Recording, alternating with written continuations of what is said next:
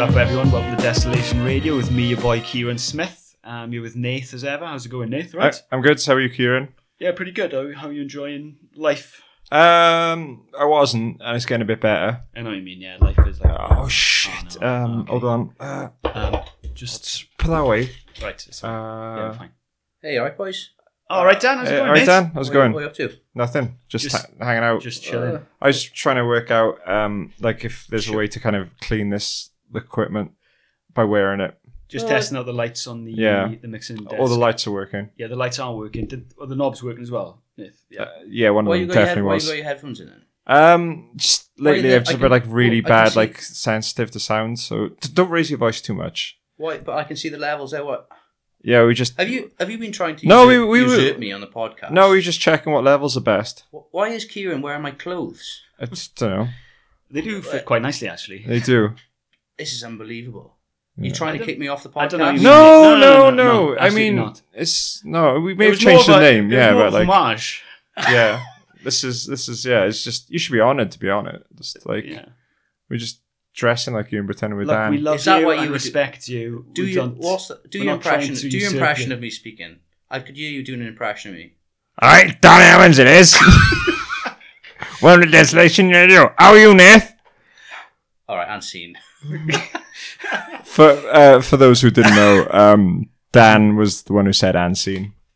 Unseen, yeah. That's enough of that. Well, it is it can be a bit weird because like Kieran and I are the it's like the Spider-Man meme, you know, like the Yeah. So basically, Kieran is joining us now as a co-host of Desolation Radio, and Well, we're host, really. host. Yeah. A ghost you were of the Desolation star. Radio. I've been demoted to co-host I've been promoted to. cleaner. T-boy. Okay, so Kieran is a expert on all things cultural No, and you know, the sort of the bourgeois sphere of life, and We we wanted rub to, shoulders with the Yeah. bourgeois we sphere wanted as we well. wanted to Elite. basically focus on culture a bit more, and in this episode, Kieran's going to be explaining to us using a lot of Raymond Williams, you know, why culture matters and why we should be discussing it a bit more. Can I just say, well, originally this episode was going to be designed as like an introduction to the thinking of to Raymond Williams' thought, basically. But we tried doing that episode, and my head exploded. Oh yeah, And It's a bit like from Scanners. it's like Kieran got rattled so much by having to do a podcast. He actually went to Portugal for like Yeah. 6 weeks. You put to him in a recover, cage and yeah. started banging stuff though, and waterboarding him. Yeah. the thing is, You all right now? I'm getting there. Yeah, He's back my stronger. therapist tells me that I'm doing really well. He's back. But just not to ever read Raymond Williams ever again. Is Yeah. what You almost died of advised, thirst, but didn't you? I just can't resist. It's so his So prose meaty. style is just so compelling.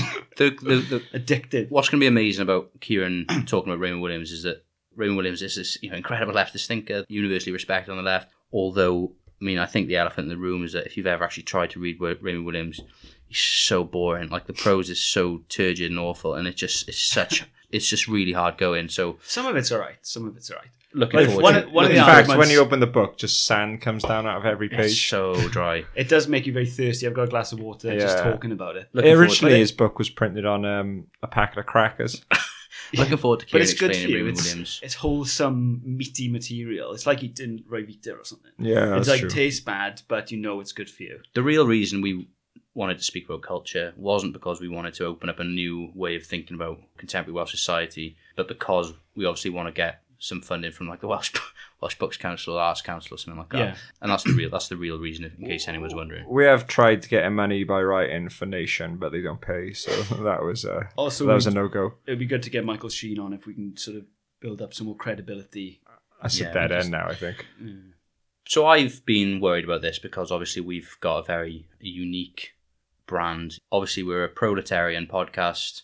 We've got a unique brand. We're respected on the streets.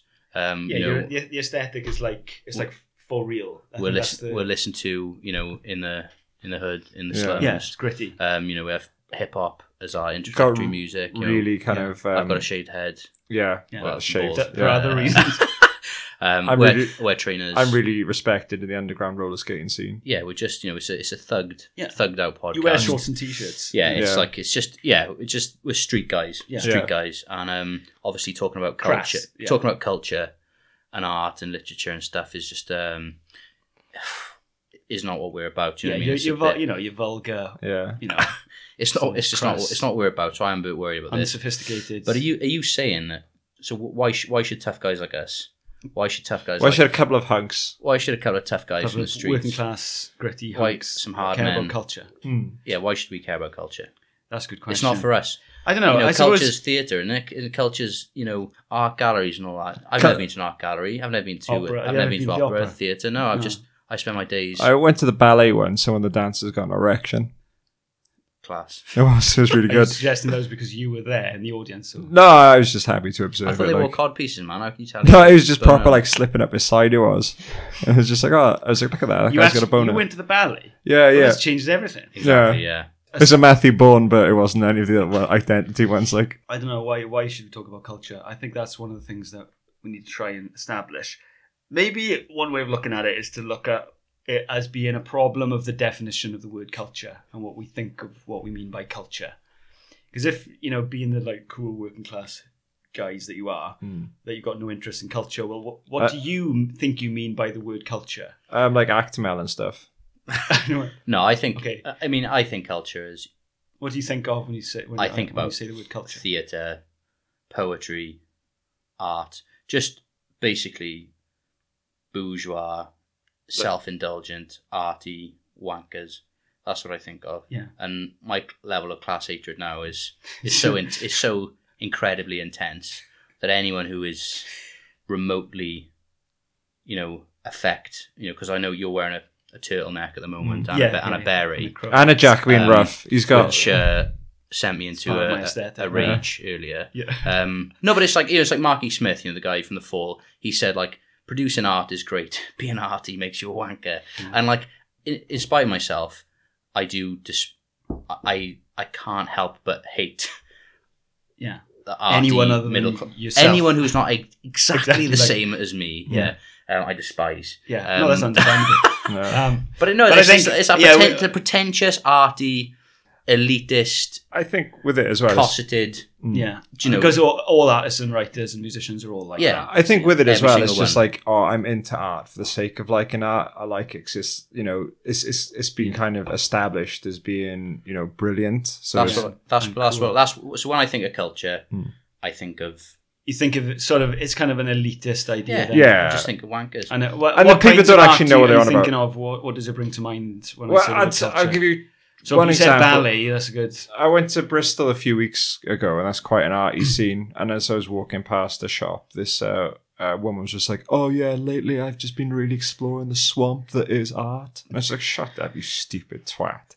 And then like just other things in the sense of like, with art culture in general or art scenes, no one will critique each other or criticize because it's I don't just, know about it's- that. Yeah, I don't know, it's just it can sometimes- be pretty brutal, but... Yeah, but I mean, in terms of it's just like Not real people. That's I just it's just the pretensions. So of it, it's like isn't it? pretentious and elitist and somehow above like the everyday. Yeah, above what's yeah. happening in everyday life and like not relevant to what's that's happening. exactly how I conceive of Yeah, culture. yeah. So therefore completely relevant. We're talking about your Not thinking about it at Rembrandts. all. We're talking about your Vermeers. We're Yeah, yeah, talking yeah. about your Yeah. Caravaggios. So because most of this activity happens in art galleries and Yeah. in Behind museums, closed doors. then therefore it's not relevant to what's happening in austerity. Are you Britain today. saying that this is not the case? I'm saying that is a bit the case. I'm But saying you're that- completely right. There are other ways of thinking about it. there could be. Dan's just done the Home Alone face when Michael Jackson walks in. And I think without trying to give like a comprehensive overview of Raymond Williams's work and Come on, bud. the sort of just try and do that in the next 5 minutes. Yeah. Raymond Williams is, to use a good word that you like to use, Dan, a good heuristic for thinking about these things. I had a word of the day toilet paper. I like that word. You can colour it in, can't you? And some of his ideas are really useful in terms of thinking about the relationship between culture and everyday life and everyday society, because I think there's still, in Raymond Williams's terms, you would say the definition of the word culture is still kind of freighted with what he would call dominant, ideas, which actually have pretty archaic now, but they still dominate and they still hold sway over the way that societies think about what we mean by the term culture. Would we be referring to the canon in a sense? Yeah, I suppose the canon, or one way of thinking about a canon of literature being as Matthew Arnold would have said in the 19th century, the best that's been thought and said in the world. And so, And he fired a cannon after it. Yeah. basically, he would fire a cannon every time. I love cannons. Every time. Yeah. Yeah, he said And the word culture. trebuchets. Yeah. What do you reckon would win? A cannon or a trebuchet? No, cannon. Is it? Yeah. Do you reckon you could take a cannonball Oh, you to, did. Oh, to the body? There's a different meaning of to the cannon. word. All right. So that's another My thing that bad. Raymond Williams is interested in, is the fact that words have different meanings. But obviously, it's difficult for you to understand that. I do find it hard. Yeah, but Like who and how, that's a word with two different meanings, isn't it? yeah. But I think actually, well, what Raymond Williams would suggest is that the dominant definitions that we have of the word culture actually reveal quite a lot of the innate prejudices of the society in which that word has found meaning. That's one of the things that he's interested in, the way that language embodies certain ideas, and all that are ideas that are always political and politicized, right?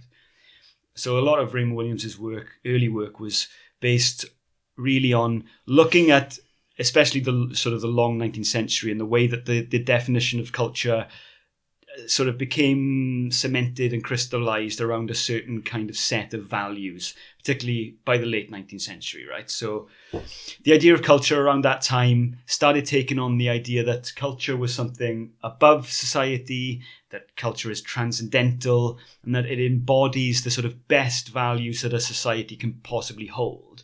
And therefore, everyone in any given society or community should appeal to that and immerse themselves in that culture in order to make themselves kind of better people, better citizens, better subjects of a particular society, right? And so, Matthew Arnold was one of the key thinkers in these terms because, his book, written in the 1860s, Culture and Anarchy, he's establishing a definition of culture as something that, we don't want the masses to sort of start thinking for themselves in the most, basic terms. So let's establish a canon of culture that we can teach people that will embody a set of values that we want to impose on society, right? So Terry Eagleton, actually, one of Raymond Williams' students, had quite a good way of talking about this. He used the idea of, if you don't throw the masses a few books, they may start throwing up a few barricades, right? So it's the idea of culture as being something that embodies a set of universal, transcendental values, that you use that to cultivate in the masses, let's say, a sort of more refined sensibilities and aesthetic sensibilities that will make them more malleable, sort of Almost placate them in So a it has sense. a- placating them, so it has- mollified kind of. So it has a political people. end then.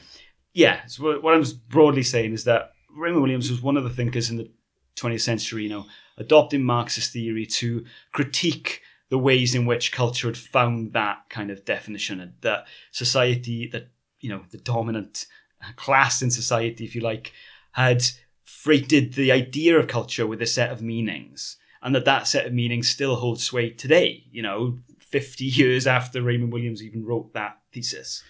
So you said Matthew Arnold. I've just been reading Politics and Letters, which is the interviews with New Left Review. Yeah, it's quite a long book. Well done. Yeah. You actually nailed it in the Just been- first yeah, 10 minutes of there's this There's no podcast. pictures in it. There's pop-up. But yes. I mean, it's a great book because Probably. I've read Culture and Materialism by Raymond Williams, but like most people, I find him incredibly hard to read. But they say in this, Matthew Arnold was actually writing at the time of the Hyde Park riots, wasn't he? In the 1860s, and he was specifically looking at what he saw as the mob, Yeah. and so his idea of culture comes out of this like horror of like, oh no, Yeah. let's stop this from happening. And in Culture and Society, was Williams' first book, isn't it? Culture and is like first. It's not quite. It's his first major. Yeah, book. first major book. that's And in Cultural Society, Williams is saying that he said it was his whole point of writing Culture and Society was as a reaction against that dominant bourgeois way of looking at culture, was it not? Yeah. I So think what then that's does he what- replace it with?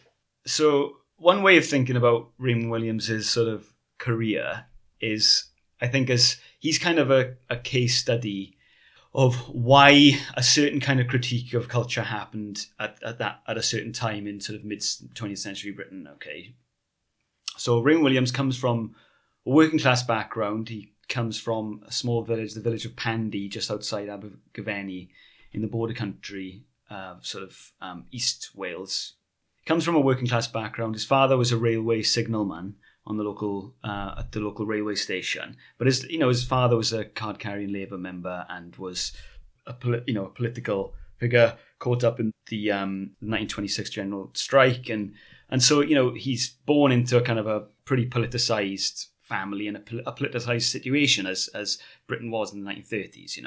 Heightened political situation. So he sort of has a political education anyway, but goes to grammar school, but ends up studying at Cambridge in the 1930s, where he's taught by someone called F.R. Leavis. So Leavis was a literary critic, very much in the Matthew Arnold mould, and we're still espousing this idea that what cultural criticism should do is, the key word for him was scrutinise, Leavis established a journal called Scrutiny, which sort of scrutinised the best culture, and that, cultural critics should be gatekeepers of that decided on the best culture that should then be disseminated to the broader society, that would then, serve to mollify them and, serve all the purposes of social cohesion that we just sort of mentioned. So Raymond, coming from a working class background, comes up against these, dominant definitions of culture that are still being still controlling the status quo, if you like, in Cambridge at that time and across the university system, and sort of takes issue with it and says, well, that's not a reasonable definition of what I would consider culture. I come from a community that's perfectly articulate and as interested in culture as any of the elitist people that, the elitist gatekeepers that were working in Cambridge at that time. And that he was suggesting that maybe there was a problem with the definition of culture that we had, was that, culture was something that was generally written by middle-class, white, Western European men. So Raymond's in Cambridge by this point in the late 1930s, and, he's come from a politicised background, and he's read Marx, and he's read Marxist theory as it had been translated into English at that point. And so he and many other people in the Communist Party at that time in Cambridge, started mounting a different kind of critique and a different kind of way of approaching this idea of culture. So rather than looking at culture as kind of this elitist phenomenon that's kind of somehow outside of social relations, he starts, in a way, you apply the most basic Marxist theory to that very idea of culture, and you realise, well, culture is not some abstract idea that's outside of social relations and that transcends time and place, and that there's these universally great artists that somehow embody the human experience. But culture is an innately ideological phenomenon that, as I say, in the most basic Marxist terms, serves the purpose of reproducing the conditions of production, right? And the conditions and relations of production. That's not a difficult concept. Williams was in particular involved in nuancing that critique over the course of, the rest of his writings, really, the rest of his career. But that basic critique of culture as something that is obviously connected to society and social relations, because it's inherently always ideological, was like a major move forward and a radical departure from all the work on culture that had been done before. So once you come from this position that, well, culture isn't universal, actually it's part of the social experience and comes out of the social experience of not just the bourgeoisie and the upper classes, but, all social activity is in some respect cultural. I'm generalizing some pretty complex ideas here, but that's broadly what he's saying. That gives you a completely different perspective on what we mean by the word culture, because then culture isn't just abstract and outside of social experience. It's possible then from a broadly Marxist perspective, I would say, although that sort of was translated into what we now know as cultural studies, after the 1950s and 1960s and everything that happened with the New Left, into a different kind of critique. Culture is the embodiment of particular kinds of social relation.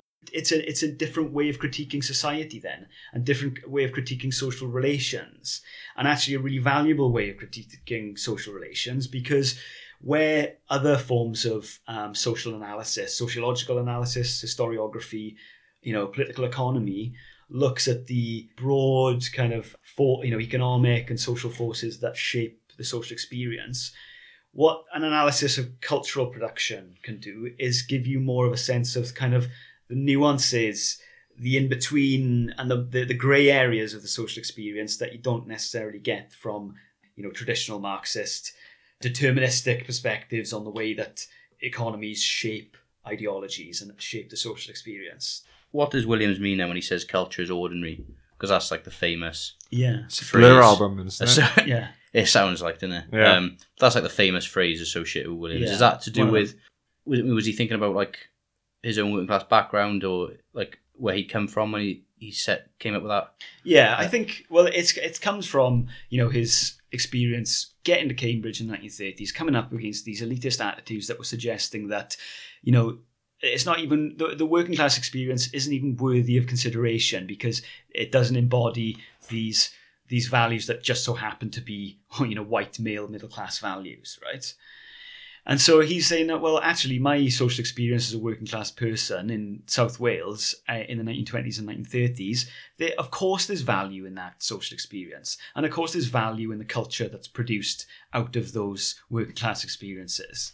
To suggest otherwise is clearly bourgeois elitism and completely disingenuous and There's a lot. a way of just marginalizing the working class experience. Like, it's a pretty obvious thing to see when we see it from this perspective, but at the time that was a radical, like I say, a radical departure from the approaches to culture that were being established at the time. And so for Raymond Williams to come out in the late 1950s and say that culture is ordinary and that culture isn't just elite, culture is everything that's produced by human societies, then that's a fundamental step forward in the way that we conceptualize the idea of culture. I think that the statement culture is ordinary, it just seems so sort of banal, but when you think about it and unpack it, it's really empowering, I think, in many ways. I mean, firstly, because it allows you to actually give value and pride in working class practices and see, well, this gambling, watching the boxing, football, Darts, fighting, but cockfighting. I'm allowed to watch football now. But these, but it gives Modern slavery. It allows, but it allows you to sort of study and celebrate and look at working class culture and think, oh, this is actually of value. Except the gym.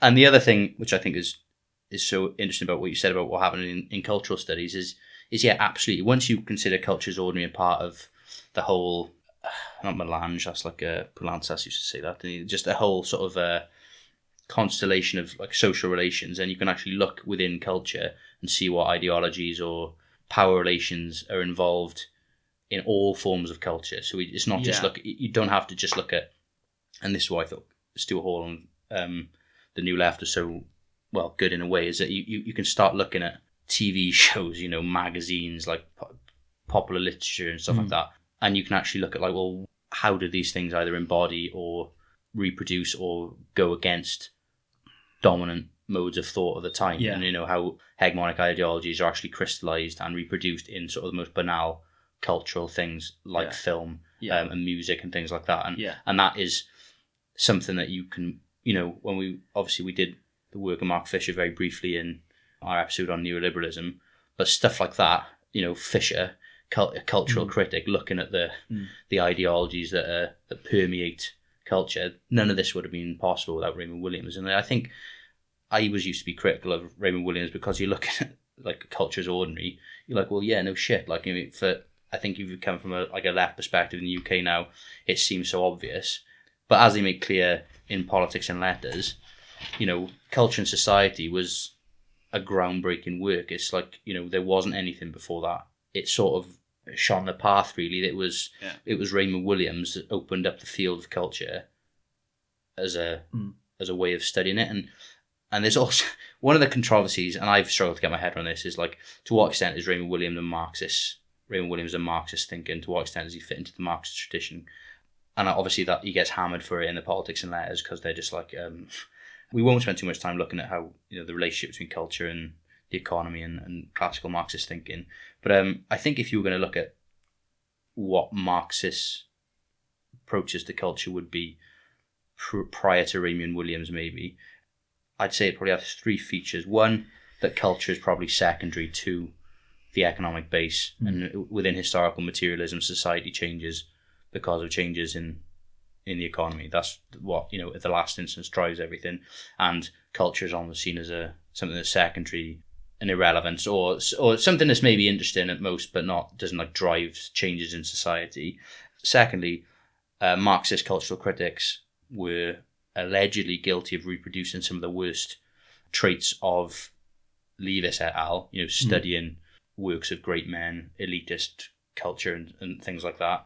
And then the third trait would be just to, say, well, the only culture that is good would be like communist art or literature, which is actually something I've got a lot of time for, the idea and a correct analysis. Yeah, like Brecht is the only good poet and things like that. But those would say that, those are like the dominant approaches, the highest type of art is Soviet bus stops. Yeah, to culture sort of prior to that. And we wouldn't have, like, as you said, culture studies, the New Left, Stuart Hall, all these thinkers and their approaches to study. Like, I just think Raymond Williams it allows us to study everyday life, doesn't it? In a more, I don't know, I just think it's, even though he's dense as shit and it's really hard to read, the actual radicalism of his argument, you can only really appreciate when you put it in the context, the historical context. Of the time when it was written, and where he's coming from as a person as well. Yeah, in that sense, the work is the thesis that he's sort of expounding is an embodiment of the very class relations that he was trying to critique. Because he was coming up, it was a class-based set of prejudices that he was coming up against, and so it was a radical thing to basically start to dismantle this extremely powerful set of ideas about what was supposedly worthwhile culture and what wasn't, because that was based on a form of class analysis. Sort of to respond to some of the things you said about classical Marxist approaches to culture. The idea that culture is somehow maybe less worthy of analysis because it's secondary to economic social relations. Well, one of the things that Raymond Williams did, and I'm using Raymond Williams to stand in for a whole set of other thinkers. He was the embodiment of a whole tradition of Marxist thinking in these terms, but a lot of his work did crystallize and clarify a lot of these concepts for me anyway. The idea that it's secondary to the economy, well, what he's trying to suggest really with the phrase culture is ordinary is that, well, culture is not secondary to social relations. In a way, culture is the medium through which social relations happen. Language is a cultural phenomenon that's loaded with different values. And so a certain kind of Marxist analysis of language and cultures as really kinds of language that sustain certain kinds of social communities. If you take that argument to its conclusion, well, everything is cultural, and so it's a bit of a false dichotomy to try to separate culture from social relations, because social relations happens through the medium of culture, if that makes sense. Our social experiences are always to some extent cultural, no matter how much they're conditioned by the economic, structures under which we live. At the same time, tricky set of concepts to try and manage, but I suppose that's partly what, the value of what he achieved is that he's showing the value of certain kinds of cultural criticism. Perry Anderson and stuff say, because he looks at the relations of culture, the role of culture within a society, and he doesn't privilege the economy, basically. They say these passages appear in frontal contradiction with a central tenet of historical materialism, i.e. the primacy or determination in the last instance of the economic within any social totality, blah, blah, blah. But then Raymond, I think, rejects it pretty well. Well, firstly, he's looking at social experience, like almost within society. He said, like classical Marxist cases would show they focused on how determinant in particular cases economic political practice had been over the whole of the rest of actual living, and they characteristically involved an extreme selectivity in this demonstration of particular consequences and exclusion of other kinds of activity which did not bear the stamp of any such direct relation, i.e. economic changes. Above all, the extraction of one area of emphasis within the society, the abstraction of the capitalist mode of production, tended to lead by repetition to a substitution of terms of analysis for terms of substance. So basically he's saying that, the constant relentless focus on changes to the economic base is a way of society changes. He's not denying that, but he just says he wanted to focus on not the minutiae within society, but like just other elements of how. Yeah. And he says it's basically it just fits into a system. Is what he's saying. The culture. He's not saying it's the most important thing. He's just saying he's basically saying you can't just focus all the time on the economic base and how it changes, because people do other stuff as well. Yeah. Within the society. Yeah, I that's a major thesis of his, is that, culture is a way of life, and it's, partly what he's doing is moving Marxist theory from a kind of quite a rigidly determinist idea of the ways that social relations play out towards one that focuses more on lived experience. Absolutely, yeah. And the idea that humans actually have a degree of agency over their lives, as much as that is imposed by, and the limits and pressures, I suppose he would say, that do provide the boundaries and the limitations upon which it's possible to act, but that human beings do have a degree of agency in the things that they choose to do. And one of the things that humans throughout history have chosen to do is create things and create culture, and so therefore culture is worthy of consideration, especially from a Marxist perspective, because it reveals the ways in which sort of the gaps and the fissures, if you like, in the very powerful, admittedly very powerful structures that are imposed upon human beings by particular sets of economic relations. Culture is an embodiment of the fact that humans, are able to think against those structures, like a counterculture type thing. Exactly, and think and create countercultures that don't just reproduce the conditions of production. I mean, there's huge ongoing debates about how true that is, and how much agency people in society have, and how much agency artists have, and everyday people, that people have generally. That's an ongoing debate in Marxism that I won't even begin to try to get to just make a start on. But I think that was one of Williams's really important contributions to Marxist theory, was that it's a shift away from this deterministic perspective to something that's slightly more flexible and allows humans slightly more agency in terms of the way that they choose to live their lives. And the key phrase that he sort of invented to describe these relations is, the idea of structure of feeling. So structure of feeling may sound like an oxymoronic phrase that doesn't quite make sense. How can feelings be structured? But that's the point he's making, that human experience is always a dialectic experience, that there's always a sense of relation between the ways that we feel that we inhabit our social lives and the structures that are imposed upon us. And so structure of feeling kind of captures that sense of nuance and dialectic between imposed structures and limitations and the experience of those structures. So in a way, he's moving past and beyond a kind of simplistic false consciousness sense of what culture is, and that, culture is just, a pure ideology distilled, and towards something that's more like, as I say, giving humans more of a sense of agency over their own experiences. One of the kind of directions that kind of analysis takes you is because culture, and I'm talking now of culture in the broader sense of culture being ordinary, and culture being all forms of human expression and creativity, whether that's ballet or whether that's football or whatever, forms of human creativity and activity that are all cultural. Well, because culture is always an embodiment of a set of structures, of a given structure of feeling, then cultural analysis is fundamental to understanding the way that society imposes itself on our experience.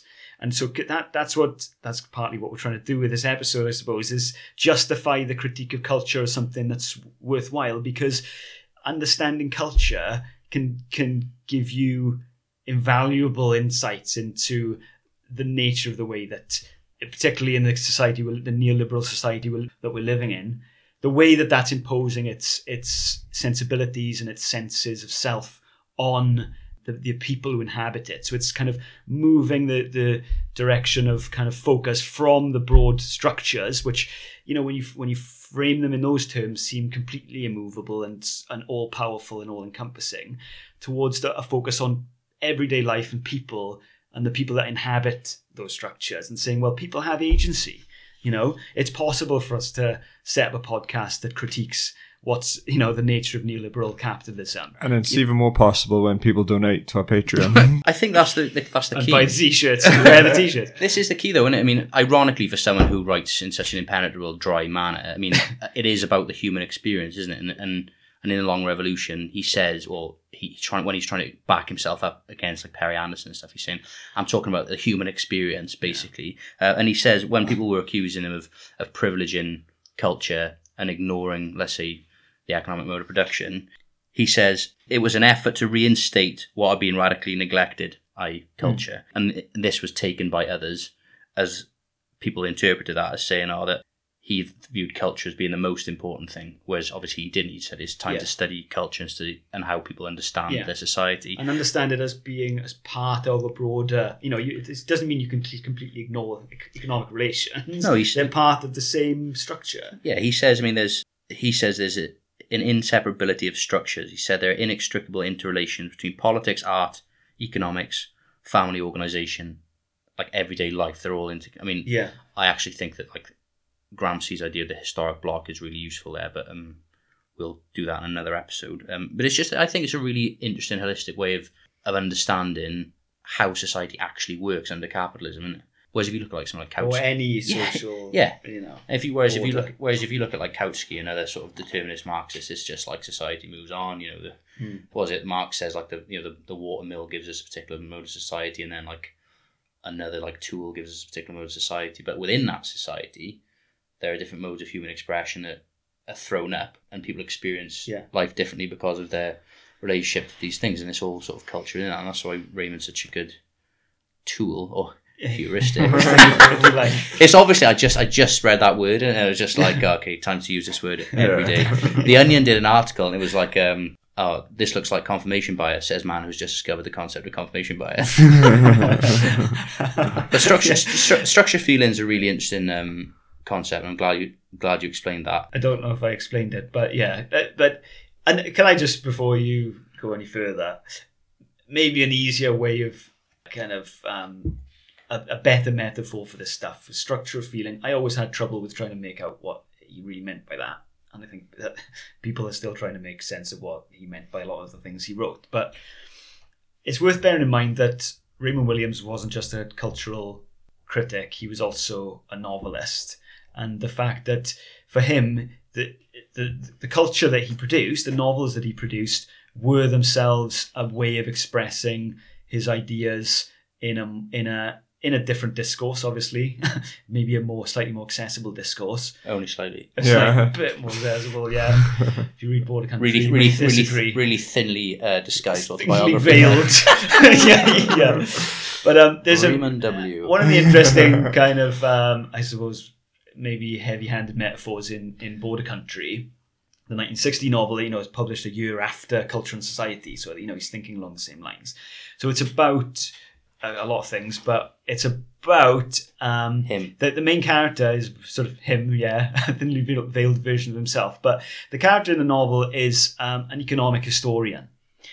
And what the character Matthew/Will, he's got two names, what Matthew comes to realize is that the models of thinking that economic history provides simply can't capture the nuances of the lived experience of societies, right? And so he uses this metaphor of ice cubes. And what traditional economic history does is it uses data and figures and facts and figures in a way that freezes, if you like, it's a mode of analysis that freezes the experience of people rather than understand the dialectical, processual nature of the relations between people and society.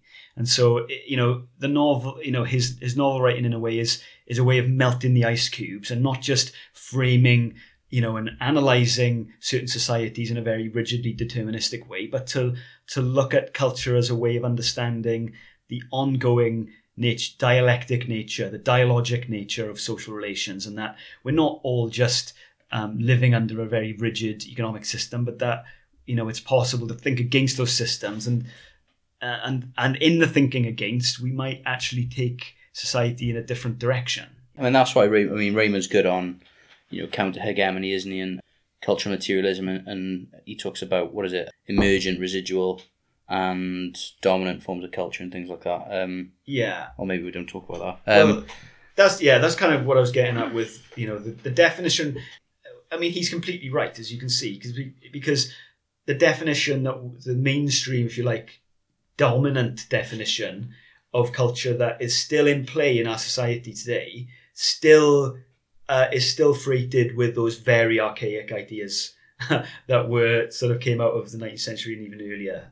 19th century bourgeois intellectuals, that even no matter how, despite the kind of the progress that was made in cultural thinking in the 20th century and in an ongoing way, we're still living under a set of class relations that imposes these definitions on us. How does that fit in with Desolation Radio? We're emergent. Are we emergent? No. Emergent, No, I mean, sounds what I thought was quite useful. I thought what I mainly sort of cherry picked from Culture and Society was oppositional versus alternative culture. I thought that was quite interesting within any sort of totality, that there's always a cultural formations which seem to be radical, but actually, or oppositional, meaning something was against the status quo. There's always stuff that's alternative, which aesthetically seems to be against the status quo, but is actually in the last instance doesn't challenge it at all. That would be like Owen Jones, or The Guardian, or things that But I do like I do like to think about things like that, and I do think is looking at alternative versus oppositional cultures is a really interesting way of understanding politics. Who wrote the book Conquest of Cool? Oh, I forget, but that's it's about how advertising and marketing like co-opt any sort of radical forms of culture. It's Klein like as well, Pepsi Max, like being like associated with snowboarding, and now Pepsi Max protesting, using Black Lives Matter and stuff like that. And it's and in culture materialism, Williams is amazing, I think, on looking at how the dominant cultures of society, or like let's say neoliberalism, is so amazing at actually absorbing potentially threatening countercultures and counter-hegemonic ideas, and like re-articulating them and basically like selling them back, or what he says, like neutralizing them. And then he counterposes that to stuff which is actually oppositional, which is actually a threat to the established order. And like he says, like us, and those things, he says, tend to get either marginalized or stamped out pretty quickly, and stuff become abject and completely outside. But what does he say? It's something like, the culture is very able to, it's very malleable, and it's very able to sort of take on board, let's say, potentially threatening alternative cultures or aesthetics, and just neutralize them. And he says that which can't be absorbed gets like extirpated with extreme vigor or something like that, so it just gets like stamped out. But I always think about this when you look at like subcultures and aesthetics within society, and this is all again Raymond Williams, like tattoos and stuff. I know going about tattoos, but how tattoos used to be like associated with subcultures, and like look at a lot of British youth subcultures and stuff, and they're completely co-opted and absorbed by mainstream. And then obviously tattoos are now, you're more likely to see, like, I saw some like meme the other day, and it was like tattoos used to mean you've done like 20 years in Rikers Island, and now it means you're a pastry chef who went to a public school working in East End of London. Do you know what I mean? Like with a neck tattoo. Neck tattoos, especially, like I remember being, not that long ago, a neck tattoo was really extreme. Yeah, I can still say that, like in Cardiff, like neck tattoos are still still definitely a sign of yeah.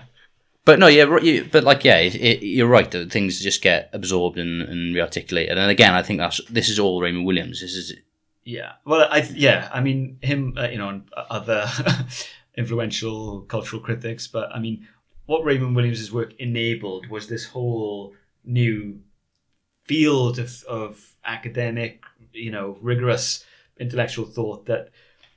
Not always that rigorous, actually, when I think of cultural studies in the abstract. But, it offers you a set of models for thinking about in what ways culture advertising, the media, these power relations. And so, it's it's a long-winded way of saying that culture is worth looking at, because it really reveals a lot about the nature of some of these power dynamics that are, ongoing power dynamics that condition our experiences in the society we're living in, which I suppose brings us to talking about why we might look at Welsh culture. What is Welsh culture? This is what I mean. I spoke about it at the beginning, obviously tongue-in-cheek, the idea that talking about Raymond Williams and having Kieran's Culture Corner Yeah, would be, I forgot about we were going to call it us, Kieran's Culture Corner. But yeah, we ran into some KKK. Yeah. we ran into some There's copyright we issues. get yeah, cancelled, there were these guys who like kind of fancy dressed as ghosts and stuff. Yeah, it just can be It seemed a bothered. bit weird, yeah. Not even Halloween, like. But I did, that we did say, jokingly, this would get us money from like the various like funding streams in Wales. But I do maintain, if you look at like the ecosystem of culture in Wales, we are very incredibly wedded to this elitist, like I would say bourgeois cultural sort of not formation, but it's just there's still, I don't know, it just seems to me that in Wales there's a lot of money, and that the culture, like Welsh culture, whether Welsh language or English language, is always still elitist in a way that, I mean, it's probably overdone, but even in a way that, like, dare I say that, Scotland has got like a huge amount of working class writers and artists have sort of come through, and obviously we've had like a lot of working class musicians doing like Cool Cymru and things like that, but I still maintain that if you look at how Welsh culture is sort of set up, it's elitist. It's very focused on like books, poetry. It seems to me, anyway, from the outside looking in. Well, I think it doesn't seem accessible. I would disagree that necessarily, literature and poetry are necessarily elitist, right? And I do disagree that all Welsh culture is elitist. I don't think that. I think it's a complex landscape, and that's maybe one of the things that we could try and figure out and navigate is like, well, where is the elitism, and how is that exerting its power, and where are the potentially progressive energies, and where are they happening in Welsh culture right now? Because I do think there's a lot of really interesting and progressive and worthwhile things happening culturally in Wales right now. I mean, you're on the the point, pod, I suppose the broader point. Sorry, Nath, but shut up. Oh. But the broader point to make is that not much of this is visible. Okay? Of course, it's not. I didn't. Talking from my own experience, I had no idea that there was a Welsh culture in the English language until I went to do a master's. When I was in my mid-20s, I had no idea. I was at, the school that I went to in South Wales offered nothing of a perspective on the culture that was right around the corner from where I'm living, and the things that were happening besides the obvious things like Stereophonics and Manic Street Preachers. Yeah. And so from my own experience, it was really enlightening, but kind of empowering to see that, actually, there are some really interesting things happening in Wales, and there's a whole history and legacy of really progressive, brilliant artists and writers and musicians that have been, working away in Wales under the radar. Yeah, and my experience, we said this before, is absolutely identical. And it was only until very, very, very recently when I read Ash and the Young Man's Sleeve, I can honestly say that's the first, bit of Anglo-Welsh literature I've ever read in my life.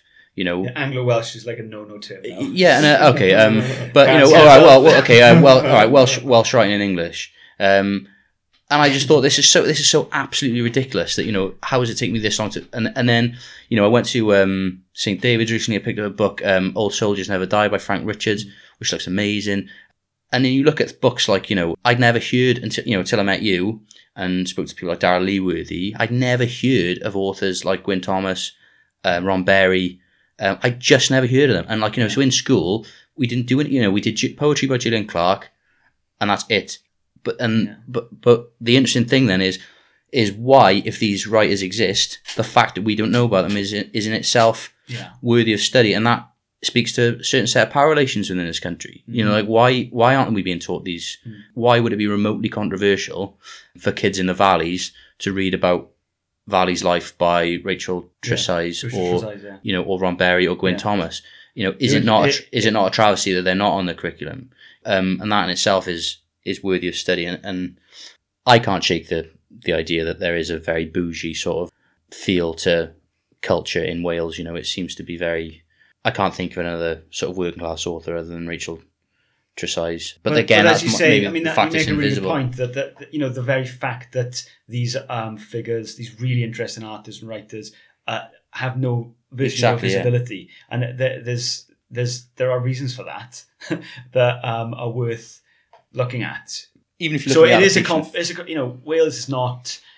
We talked about this recently, but Wales is not a singular thing, and it's a complicated thing. And so it's worth trying to make sense of all the different layers of activity that are happening at the moment. I'm not denying that there are certain bourgeois forces at play and other forces at play that are like skewing the picture that we generally see in the mainstream.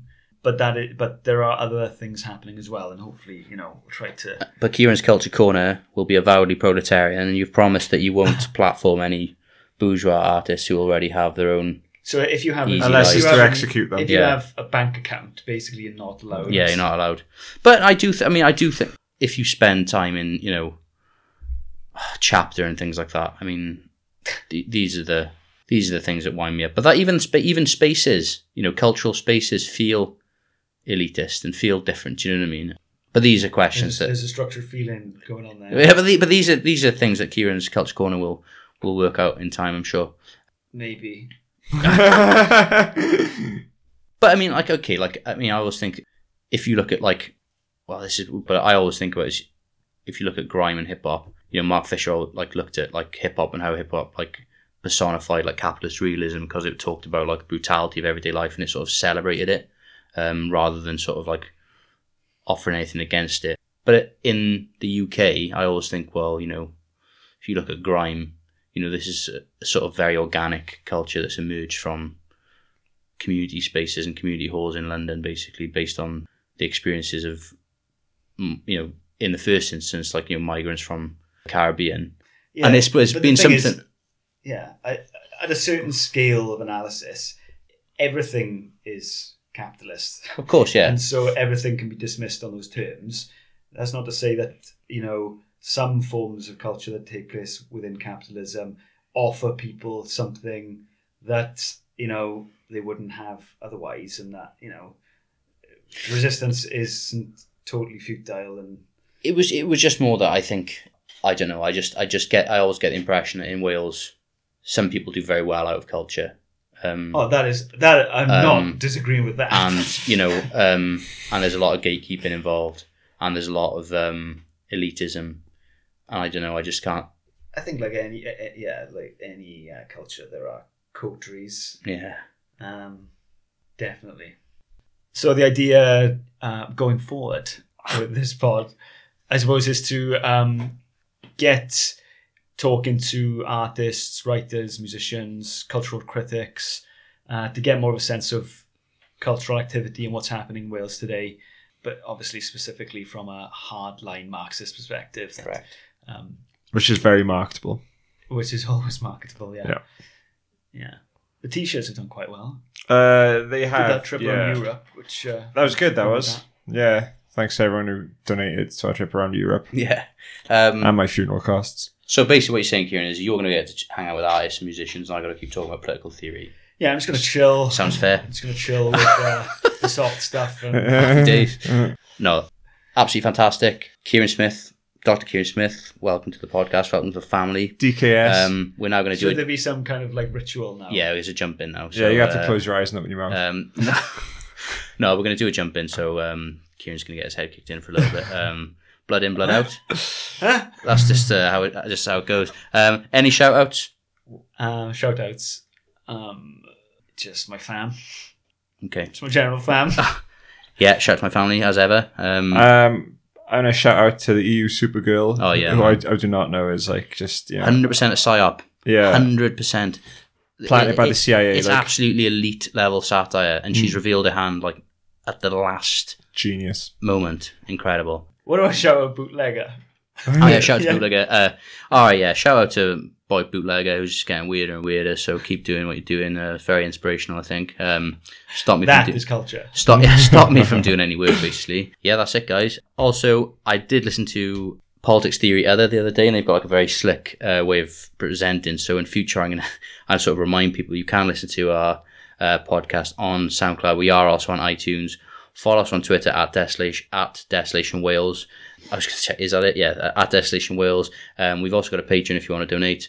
And look out, because we're going to be hopefully putting on a couple of live events in the near future. And some a limited run of T-shirts as well. We just need to steal some from Sports Direct, and then we're good to go. So thanks so much for listening. Catch you next time. All right, cheers. Cheers. I don't get it. When is stuff art? Hey, guys, if I may, I think I can sum this all up. You see, art is an ambiguous thing. Yeah. And just because you make some art, it doesn't mean that you're an artist. Yeah. But also, it does mean you're an artist. But does it mean that that art is good art? Is art good just because the right people say it's good? Yes. Yes. That's how it works. You know, but keep in mind, you know, a lot of modern art is trash. I mean, it's shitty. It's not, you know, it's not good. It's terrible. You know, and yet it's a fine line between Van Gogh and Van Damme, between Depp and Grieco, between Banksy and Charlie. It makes it very difficult to determine what's good art, you know, what's high art, what has worth, what has meaning. Yeah. But if one thing has become abundantly clear to me today, and it should be to all of you as well,